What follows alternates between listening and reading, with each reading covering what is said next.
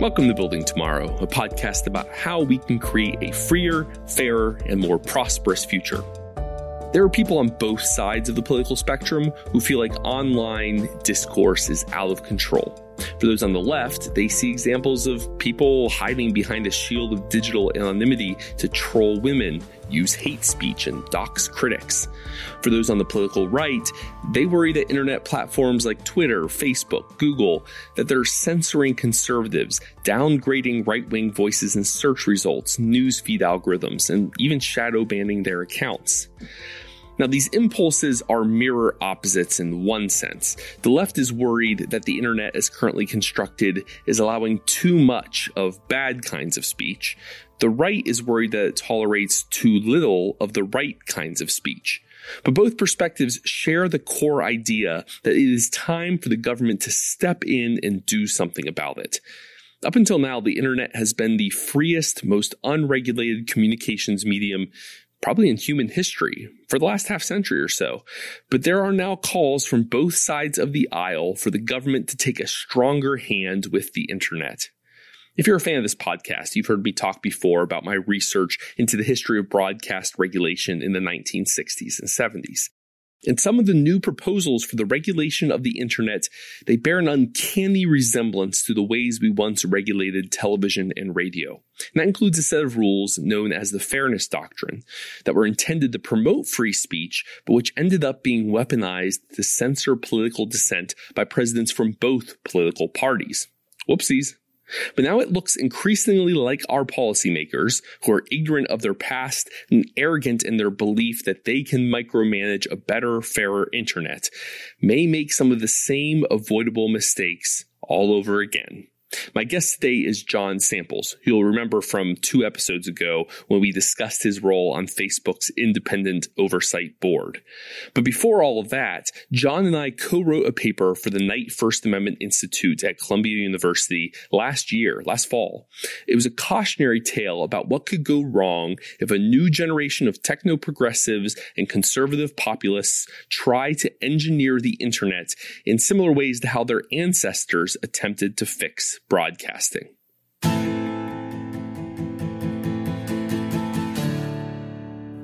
So, John, when we were writing this paper, from your perspective, what was it that we were trying to warn the readers about? I mean, this is both the folks at the Knight Institute, the people attending the conference, and anyone who happened to read the paper. What was it we were trying to caution them? Well, I felt there was, and I believe you shared this view, which was you and I had worked on different parts and different aspects of the history of the Federal Communications Commission, and that was a part of the government that I think the Supreme Court the government had unwisely decided to exempt in some measure from the First Amendment. So you had essentially a classic licensing regime for broadcasters.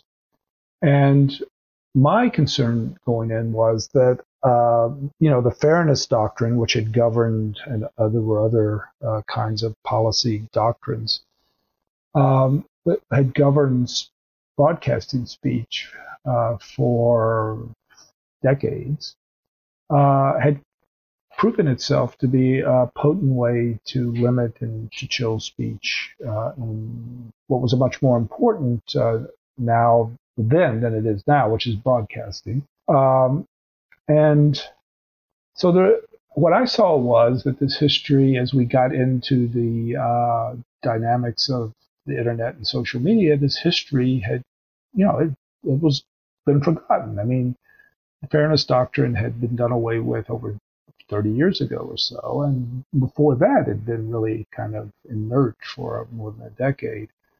So it seemed to me that people who were talking about the public square and public oversight of these platforms, social media platforms, hadn't taken into consideration the history we had, and that history showed that it was very difficult for elected officials to stay away, and particularly the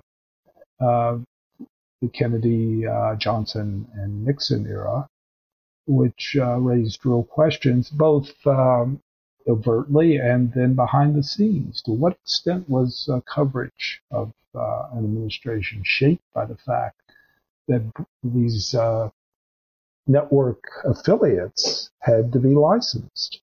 Attempts to use the licensing process to affect news judgment, editorial decisions at CBS News, for example. So all of that seemed to me to hold great lessons for talking about public oversight of platforms. And I thought it wasn't being talked about enough. People were all too optimistic about the benevolence of this kind of regulation. Yeah, I'm reminded almost all of the moments that we described, including the Fairness Doctrine itself, most of them were well-intentioned. I mean, the people who kind of wrote the Fairness Doctrine into administrative law, I mean, who enacted it, and depending on what you look at, it's either 1949, 1959, their intentions were good. And the abuses of those rules, I mean, the intentions of the folks who are responsible for abusing the Fairness Doctrine to suppress, right-wing radio in the 60s, they're two different sets of people. And I was kind of reminded of that at we went to the conference where it was a lot of the folks at the conference were in favor of using antitrust to crack down on a number of problems they saw in big tech and on social media platforms, problems of everything from hate speech to excessive monopoly power and everything in between, or a decline of local journalism and so on. And I kept thinking to myself, there's a gap here between what these very well-intentioned people want to see happen, the methods they're going to use, and what might possibly have the unintended maleficent potential consequences of these actions. And it did feel like we're not learning anything. We've tried this in the past with the best of intentions, and it went horribly awry and had terrible terrible consequences for free speech and civil liberties. And we're at risk of doing that again today with the internet. So I think I share that sense of, whoa, I know it's only 40 years ago that we formally ended the Fairness Doctrine, but it's not that long. We should be able to remember, our memory's really that bad. Now, one of the complications, too, as we wrote the paper and then discussed it, is it's slippery. All the definitions are very slippery. And so people will use the same word and mean something very different by it. One of those things is like public interest. Like all of us agree that everything the government does should be to pursue the public interest, just what's good for the people, what's good for the general public. But that word means something very different in broadcasting regulation. Or I think another good example that I'll ask you to speak to is what we mean when we talk about the First Amendment and free speech. And in the paper, you actually, one of the sections you wrote was what is about First Amendment collectivism, kind of positive First Amendment versus a negative vision of the First Amendment. And so it uses the same words, First Amendment, free speech, but means something radically different. Why don't you unpack that for our listeners? That's first of all, I didn't make that term up, because even today in America, the idea of collectivism is, generally speaking, not a word that adds luster to a concept. You call something collectivist because you're not supporting it, for sure. But it actually was a term that was used by a scholar now that's written in just the last couple of years about this. And essentially it means that in his position, he's not saying that the media or the internet companies should be owned by the government and directed by it. That's not one idea of collectivism, but that's not what he was saying. I think generally what he was saying was that he wanted there to be somewhat modest interventions to try to make the speech and the way people express themselves serve some general interest. And so for the same writer and for many others, the idea of the public interest is a attractive standard because, after all, people want, generally speaking, policy to ultimately be, if it's going to be made about the public interest, you don't really find too many people arguing for policies made in the private interest. But, I think about a situation that was very controversial, remains controversial, when this notion of public interest came up, which was the 2004 election campaign, and there was a group that made a video about John Kerry's service in Vietnam. And Swift boats, right? The Swift boat. The Swift boat's danger of slipping into history, I guess. But the Swift boat, he'd been a commander and so on, and it was a very harsh critique of his conduct. And a large, now even larger, television network called Sinclair Network, but it had licensees at the time and those licenses were, its most important asset. Without those licenses, the value of that company plummeted, and it depended on the Federal Communications Commission to approve those licenses. And so they said they were going to show the Swift boat video in itself, and then I think maybe have a wide-ranging conversation afterwards, was the initial proposal. Well, there was a gigantic blow-up, and I remember one senator saying something like that they should not be allowed to show that video, that they operate with a license and they have to use the broadcasting spectrum in the public interest. So her assumption was that showing this was not in the public interest, that it represented, I don't know what, partisan or other interest. But implicitly, she was also saying, if these companies, affiliates Sinclair, you have out there, they're nice little affiliates. It's a shame that something happened to them because they're not serving the public interest. And in fact, if that were so, that was grounds for taking their license away. Well, Sinclair did as expected, which was, first of all, the first back down was changing it, bringing on more kinds of discussion and one thing and another, and finally it just went away. They really couldn't take that risk. And so I think our point in the paper, and history suggests, is that this notion of public interest is very attractive. And notions like the fairness doctrine suggest, we'll have a better public debate, right? But the reality is quite something else. And, even that senator, when she evoked that idea, it's at least plausible that in her mind she saw this as a violation of the public interest. But it looks more like just a threat and a kind of gaining leverage over expression that needed to be heard, whether or not you agreed with it. So I think, yeah. Well, you made this point. We ended up taking out of a later version of the draft, of our paper. But in the early draft, this I think applies quite broadly. That when we appeal to the public interest to suppress certain forms of speech and to encourage other forms of speech, and that's kind of that First Amendment collectivism idea. The government should put a thumb on the scale to make sure not just that all voices have an opportunity to be heard, but that all voices have a right to be heard. They will be heard. And for that to happen, the government has to put a thumb on the scale. That's the kind of idea there. But that when the state pursues that, it really ends up buttressing, helping those who already have power, that it gives power to incumbents. It gives power to those who have political connections, because they're the ones who can, they're the ones who have the ears of a senator. They're the ones who have pull with the political class.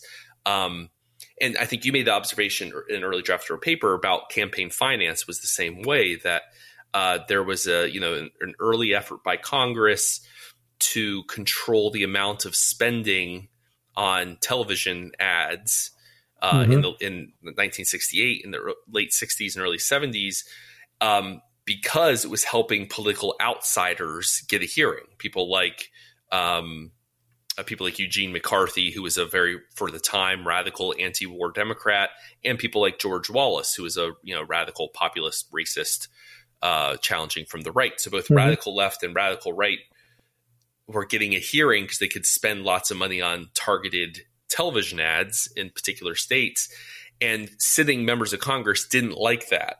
And now, of course, I'm sure in their heads they thought they were defending the public interest, but the reality was they were securing their own political power, because if you remove the ability to do that, it suppresses outsiders, people on the political margins, and rewards incumbents and those who already have power. And so I think that applies quite broadly to campaign finance, to broadcasting, to potentially social media and the internet. Well, that's why I think, well, first of all, these kinds of arguments that touch on speech, and particularly money and speech, and other similar ones, people don't come out and say, look, this makes it less likely that I'll be reelected. Or they don't say, well, this is just some crazy incumbent, some crazy challenger is going to say all kinds of lies about me. They don't say things like that. They talk about the dangers of money in politics. And here's the concern I would have in our current situation. It is true what Mark Zuckerberg says about ads on Facebook. They really do offer a chance for unknown causes. Look at the ad you mentioned. We hadn't heard of that group, the ad that was asking me to do this or that. We hadn't heard of that group. Tech accountability or whatever. Never heard of it. Right. Yeah, they came out of and they didn't have to raise a great deal of money, actually, to have those ads. They had their say on that issue.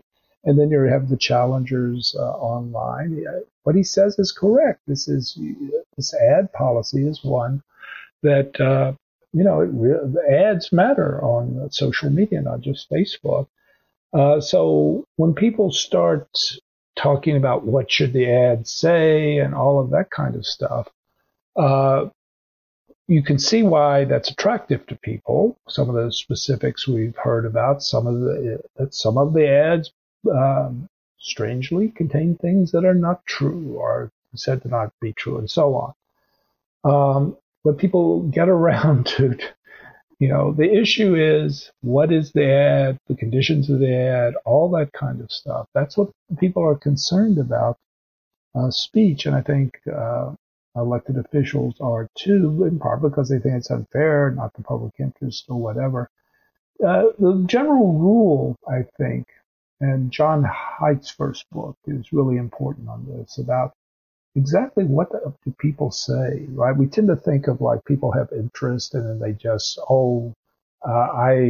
this is the interest I'm concerned about, and now I'm going to make up some rationales to pursue that interest. So I'm afraid of the challenger in his ad, so I'm going to talk about money in politics being bad. It's not really like that. What Haidt's work shows is that, people so quickly, they have these kinds of fundamental interests and fundamental desires, and they very quickly, without even noticing it, are coming up with rationalizations about why their way needs to be the way. And so these are not, in a sense, we're not any of us culpable in some respects, in the sense that,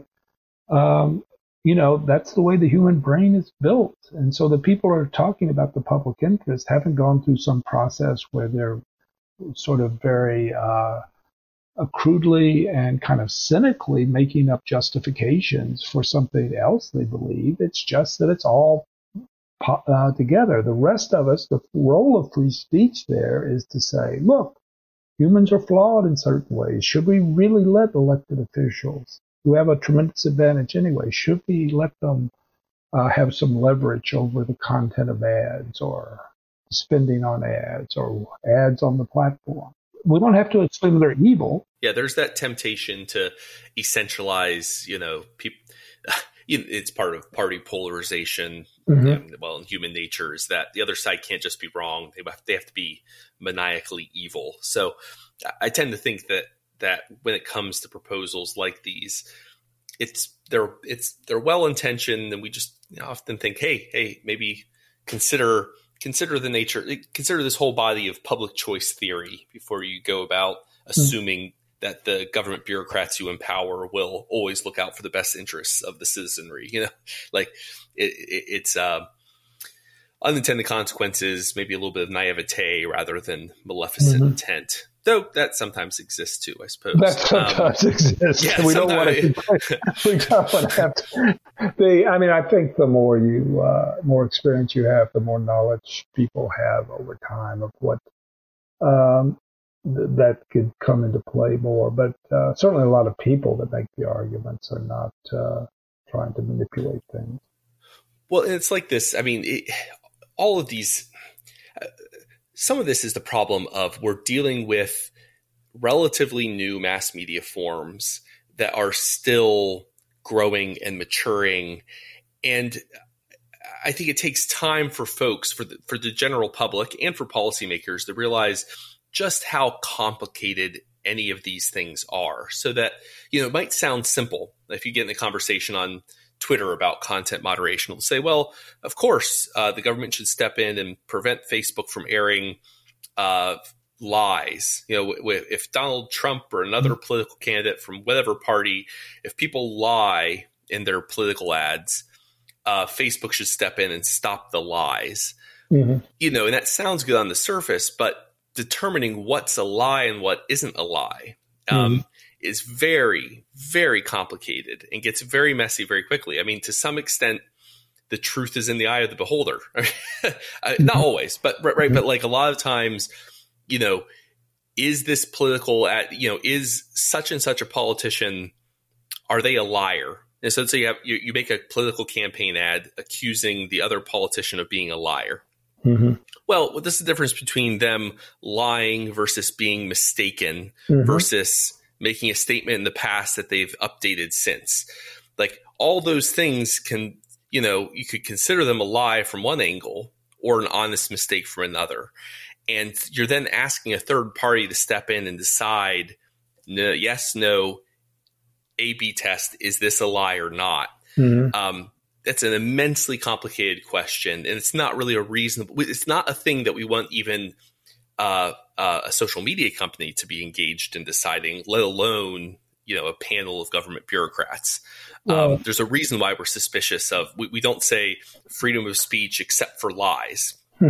Well, a lot of people we do have slander and the like, but a lot of people do believe, or are sometimes surprised to find, and on both sides, all sides of the political spectrum, surprised to find that,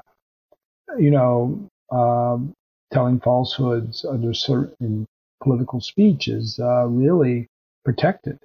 I do think we're also in a new, and I've been thinking about this more and more, a new situation that actually makes all of this tougher with, and I'm speaking of the social media platforms. And as we said, and it's generally known, I think, the platforms don't have to enforce the First Amendment. They're not covered by the First Amendment. They're not required to observe it.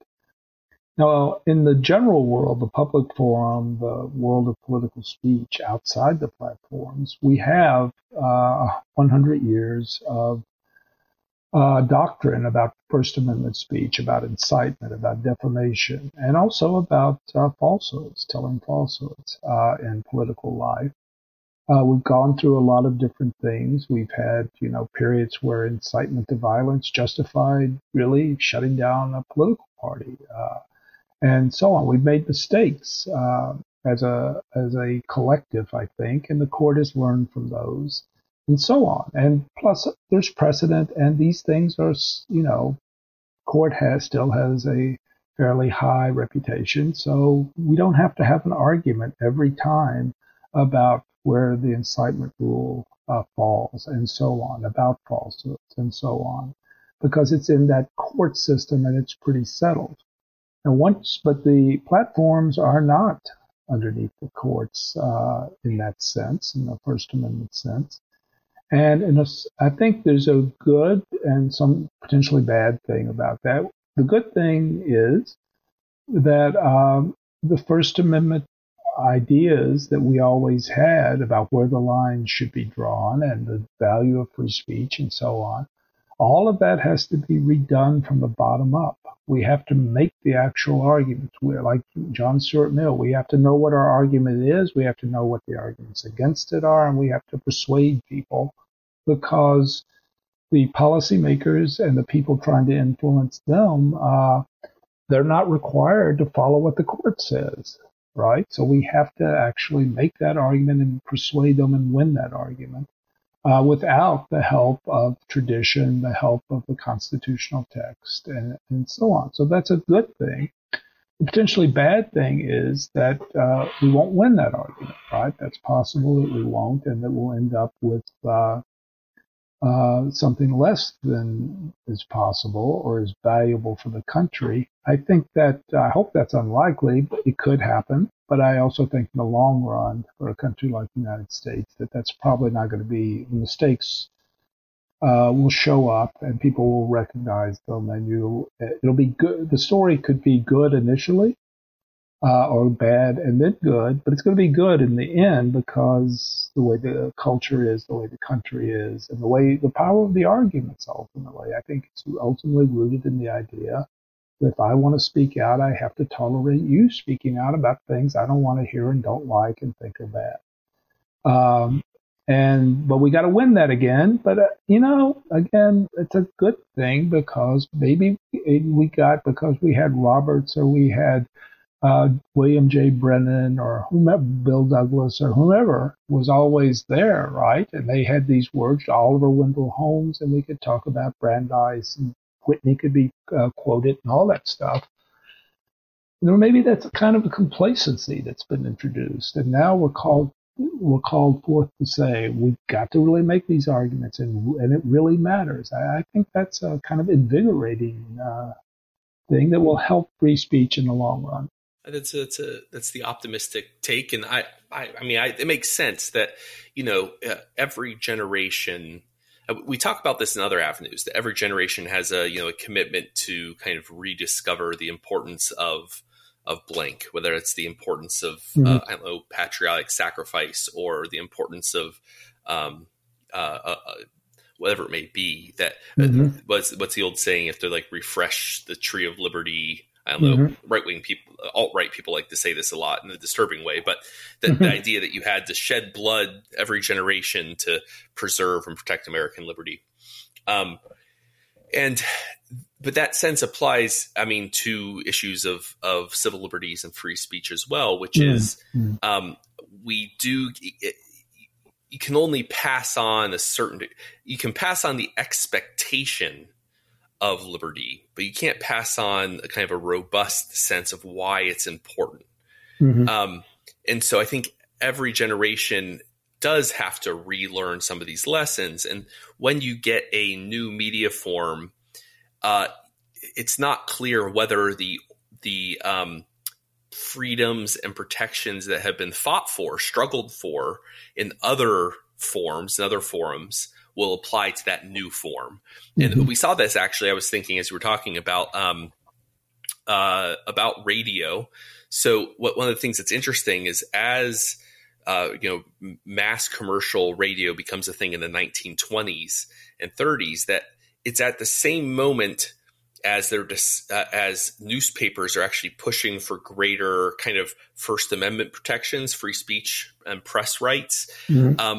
Radio is this new thing that people are like, well, it's different than newspapers. They had this thing called the scarcity principle where they said that there's no theoretical limit to the number of newspapers there can be, but there is a theoretical limit to the number of radio stations that can be licensed.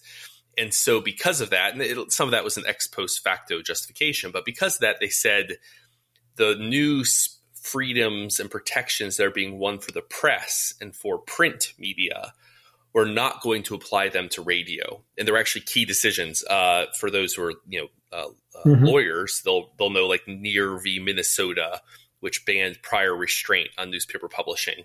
Well, at the same time, within a year of Neer v. Minnesota, Trinity United Methodist versus the Federal Radio Commission basically said, no, you can do that, but for radio. So so you have this new media form, and the question is, are we going to apply all these protections that were fought for in an older media form? And with radio, we said no. Mm-hmm. And there were lots of downstream ill consequences of that for people who care about civil liberties and free speech. And we're now, our generation, and then a later generation had to answer that with television in the 1960s. And we've discussed that, I think, our last episode, John. And I know you've done a lot of work on that as well. Where now this generation has to answer that in regards to the internet and social media. Mm-hmm. And the initial salvo in that fight was actually that the internet received far less regulation than these older media forms. I mean, mm-hmm.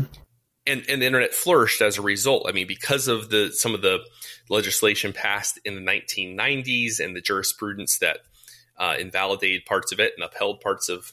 This is all, Communications Decency Act stuff. But mm-hmm. in the 90s, there were some key laws passed and key court decisions made that actually had, in a sense, greater freedoms and less regulation for this new thing called the internet, these new media forms.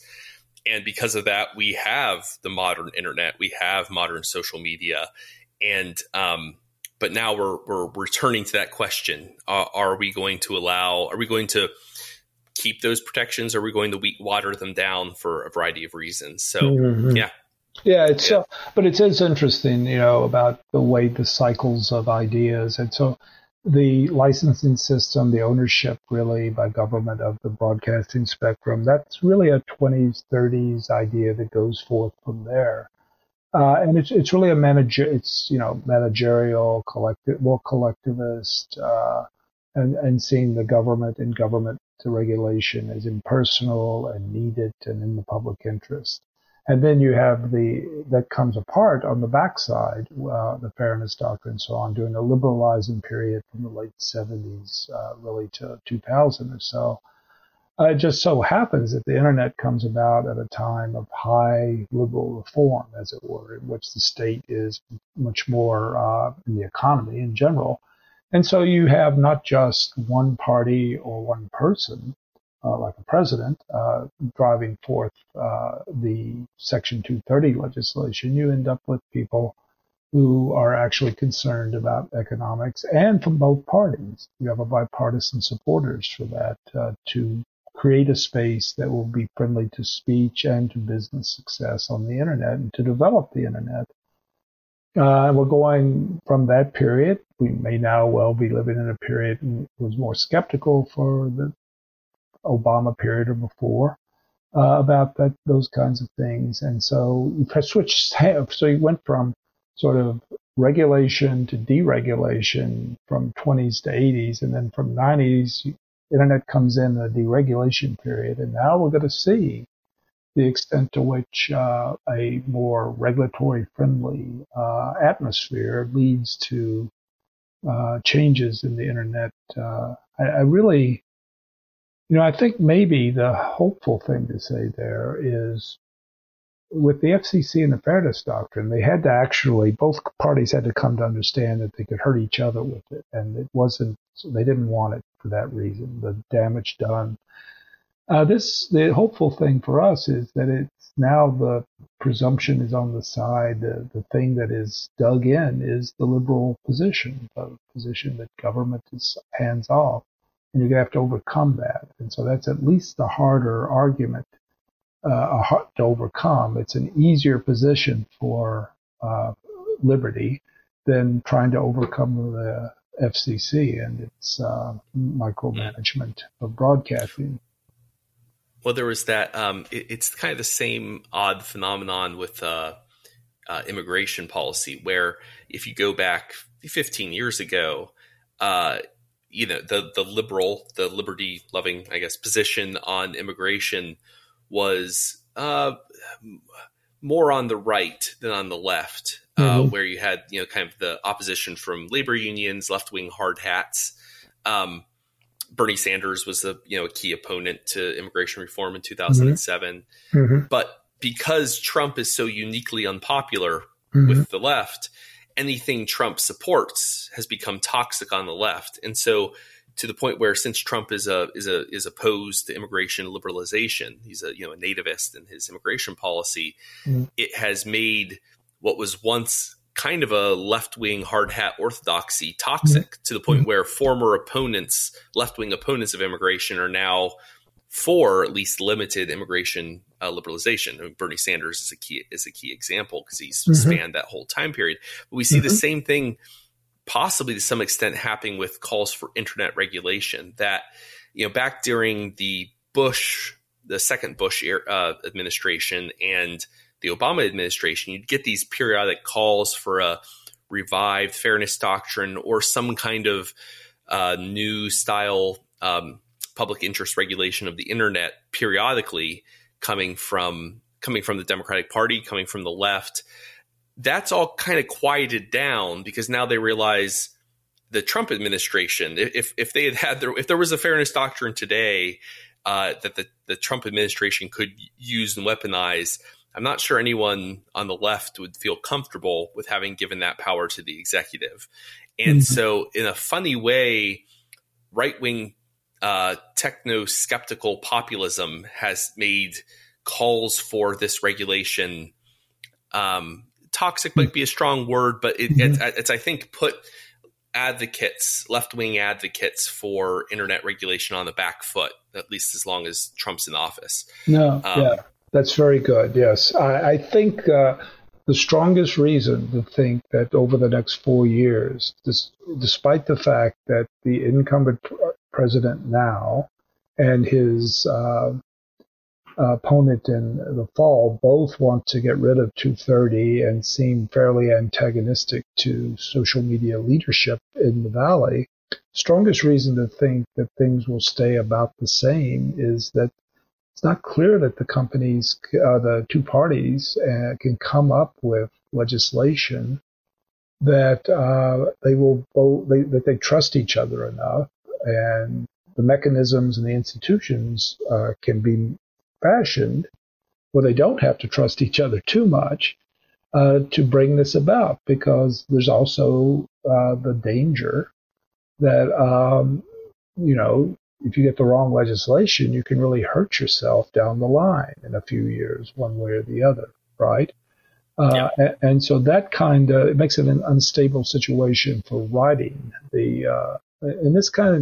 but you also, I think, on the other side of this, want the companies to remain fairly unified against serious regulation. And so if you have a kind of divided government, as it were, that can't agree to the terms of the law, and the companies remain fairly united in wanting to control the platforms and so on, you've got a good chance of coming out with minimal kinds of changes and maybe not so terrible. But if the government's united and the companies aren't, watch out. Yeah, that's when you get into trouble real quickly. But it does remind me, you mentioned it earlier, it's that sense that, well, the fairness doctrine, as long as each party could visualize a way to weaponize it to their own partisan benefit and couldn't imagine it helping the other side, it was able to be part of the kind of political equilibrium. But as soon as both parties realized, oh wait, I can't make this solely for the other side's going to get a turn in power, and when they do, watch out. And that comes because of Nixon, right? The Kennedy administration was able to weaponize the fairness doctrine to go after right-wing radio critics of his administration, and that seemed fine as long as only, people like John F. Kennedy and Lyndon Johnson and center left folks had that power. But then Nixon used fairness doctrine, the implication of fairness doctrine action, to lean on CBS in their coverage of the Vietnam War and his conduct of the Vietnam War. And suddenly all these folks who had been involved in the Kennedy effort to weaponize the fairness doctrine said, oh, wait, that's right. The other side gets a chance too. And they really cooled on the idea. And it's interesting because you can see that it's something of a rule of how, I don't know what we could call that law, law of action. But as long as parties can their imaginations only extend to how they can use one of these rules for partisan benefit, not how the other side can, they'll do it. But they'll abuse that power, that regulation. They'll engage in rent-seeking behavior, et cetera. But once they realize that the shoe can fit on the other foot, they really do cool on the idea. And we're seeing that, I think, happening now. So that's a kind of, I don't know if that's a hopeful take, an optimistic take, but maybe it's the least bad case looking at the next, say, 4 to 8 years, that both sides will hold off on the extreme internet regulation stuff. Well, it's certainly, I mean, the situation seems troubling, which is that there does seem to be a great deal of antagonism among elites from both parties toward the companies. However, that could be exaggerated, and it may be that the companies have strengths that aren't being noted right now.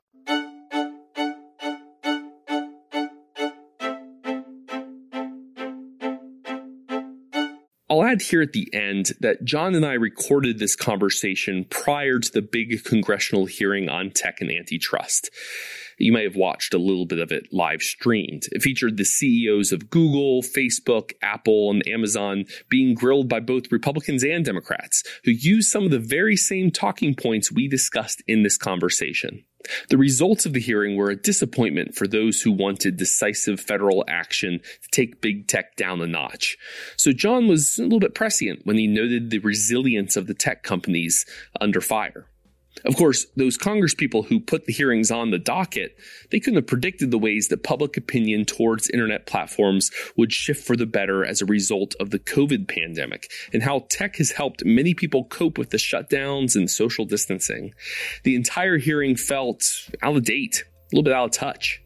And as I hoped, in at least this instance, the internet hawks from both the GOP and Democratic Party, they fought with each other as much as they did the tech CEOs. They aren't on the same page, which makes sweeping new regulation of the internet looking a little less likely in the immediate future than it did even last year. Here's hoping that holds for quite some time.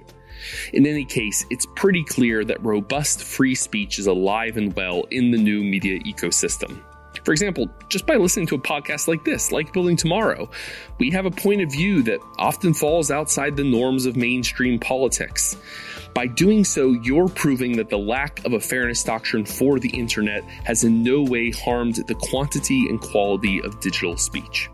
So with a little extra sauce on it today, let me say thank you for listening. And until next time, be well. This episode of Building Tomorrow was produced by Landry Ayres for libertarianism.org.